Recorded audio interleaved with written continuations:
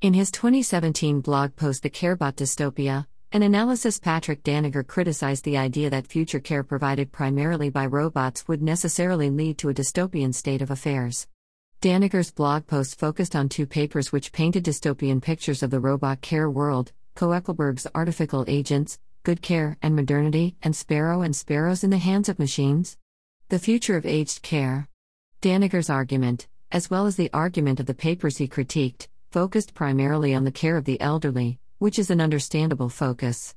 As he correctly noted, people are living longer and longer, and the older we get, the more likely we develop diminished capacities in a variety of different areas. The elderly don't necessarily need to be cared for. Some people in their 90s live independent lives without any care. Nonetheless, as we age, we typically require care as a function of some form of disability, which may be a consequence of aging. Various disabilities and mobility become more likely as we age, and likewise cognitive disorders such as dementia become more likely as we age. So given that humans are living longer and longer, finding better techniques to care for the elderly becomes more important. While Danager's focus on the care of the elderly is understandable, the focus is unnecessarily narrow. Other areas where robot help could become a possibility, and which would raise the same ethical concerns as in the care of the disabled in general. CareBots can be used to help people with intellectual disabilities and people who are disabled as a result of neurological disorders, strokes, car accidents, etc. Since the real focus is on the issue of using CareBots to help people who are disabled, focusing primarily on the elderly, not all of whom are disabled, seems to be off target. One of the key arguments made against the use of CareBots was that such CareBots cannot provide loving care for the people whose needs they are supposed to support, and that they are therefore deficient tools. Sparrow and Sparrow p.17. Sparrow and Sparrow make this claim about the deficiencies of the CareBots a central tool of their dystopian thesis. In the meantime, robots are clearly not capable of real friendship, love, or concern, only, perhaps, of their simulations. This has a number of important implications for their involvement in caring roles. As we argued above, robots will by and large not be capable of succeeding in aged care roles where emotional work is an important part of the role. Ibid p. 17. Sparrow and Sparrow go on to make an even stronger case that since such robots are incapable of actually caring for those they are serving, it is morally reprehensible to use them as tools, because it may result in those in care becoming deluded into thinking that the CareBot is a friend. Danager gave a convincing argument that there is little reason, other than meat chauvinism, to assume that a CareBot won't eventually be capable of really empathically ministering for those who employ them. While Danager has a point, the fact is that we have no idea whether we will ever be able to create CareBots that actually care. Rather than engaging in speculation about whether future AI research will ever solve the hard problem of consciousness, I think we should be asking a different question. The question I think should be asked is, do disabled people actually want their CareBots to care for them?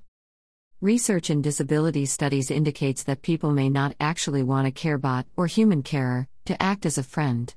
Philosopher Eva Feder-Kitte, in her Learning from My Daughter, The Value in Care of Disabled Minds, noted, lots of people with disabilities would prefer to view the people who provide their care as professionals doing their jobs, as opposed to people who are in a loving relationship with them.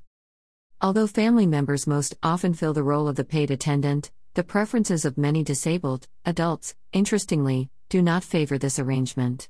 The sense of independence disabled people hope to attain is, according to some, best served by a paid stranger with whom one has a thin relationship of employer to employee instead of the thick relationships of family. In order to sustain a sense of independence, or as I shall suggest, the illusion of independence, the personal attendant must become invisible.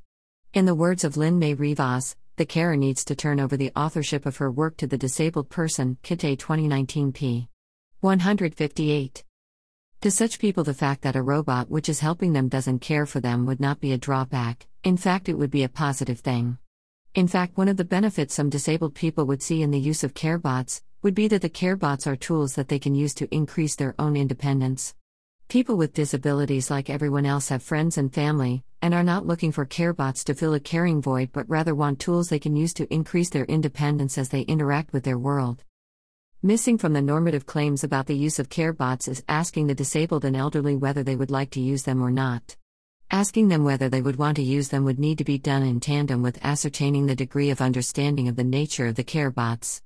Instead of asking such questions, we get the opposite course where what they want is ignored, and we are given a normative argument that such bots are intrinsically bad independent of what the patient wants. Now, such normative arguments aren't bad per se, but they do have the drawback of ignoring the descriptive wants of the people in need. Sparrow and Sparrow do note the importance of ascertaining whether people actually want to be looked after by care bots.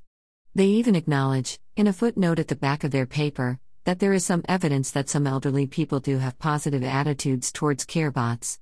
Though there is still no conclusive evidence, positive or negative, about what attitudes the elderly, who need assistance, or other disabled people would have towards care bots.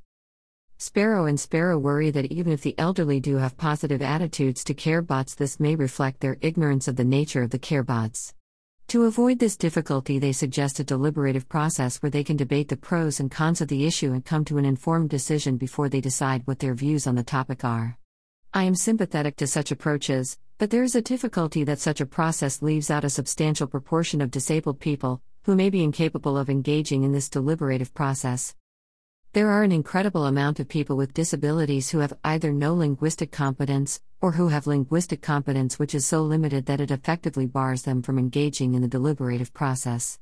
People who suffer damage to the Broca's area of the brain, as a result of accident or stroke, can sometimes lose their ability to produce natural language sentences.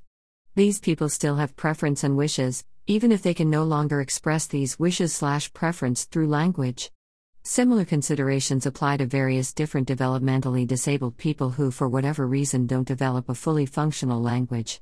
Despite the fact that they cannot speak, they can think and have preferences about the things they like in their lives. Now, people like Sparrow and Sparrow would probably agree with me that it is a pity that people without a language are barred from the deliberative process when it comes to the CareBot issue.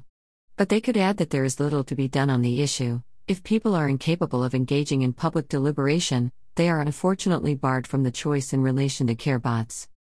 I would argue that it would be a mistake in excluding non-linguistic people from having a say in who helps provide their care. We regularly discover people's preferences by looking at their behavior. A person's behavior can reveal a lot about what they prefer doing. In a care setting, people without language regularly indicate their food choices by pointing to a picture of the food they want, pointing to the actual food they want, or by handing back food they don't want. Even with people who have a language, we can discover facts about them by looking at their behavior. Thus, some people make claims that they don't like Facebook because of ethical concerns about what it does with our data. Nonetheless, they spend hours every day playing on Facebook.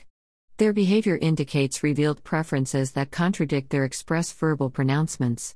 In the case of non-linguistic people, all we have to go on is their behavior when trying to discover what they want. We do not know whether non-linguistic disabled people would prefer to have their needs met by CareBots.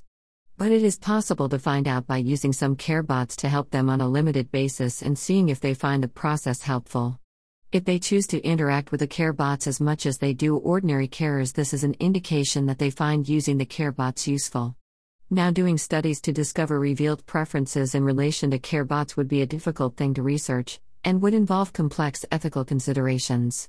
Furthermore, it may turn out that after the study was done, it was conclusively shown that people do not like interacting with them. But what if nonverbal disabled do like being cared for by CareBots? Sparrow and Sparrow are committed to the view that CareBots are by nature unethical. They note that the CareBots have the potential to mislead people about their nature and hence are inherently unethical. People will erroneously think that the CareBots are their friends, all the while the CareBots will be nothing more than uncaring mechanical devices. As we saw above, not all people with disabilities want their carers to be their friends, so this mitigates some of Sparrow's concerns. It is of course possible that some people will be deceived about the nature of the CareBots. But if the CareBots do end up increasing the quality of life of the people they help, and if the people prefer interacting with the CareBots, one could argue that this outweighs any concerns of people being potentially confused about the nature of the CareBots. Furthermore, it is of course possible that people will be confused about the nature of their relationship with the people who care for them. Such concerns are not limited to CareBots. So it would be unfair to rule out the use of CareBots because they have the potential to mislead some of the people they are helping.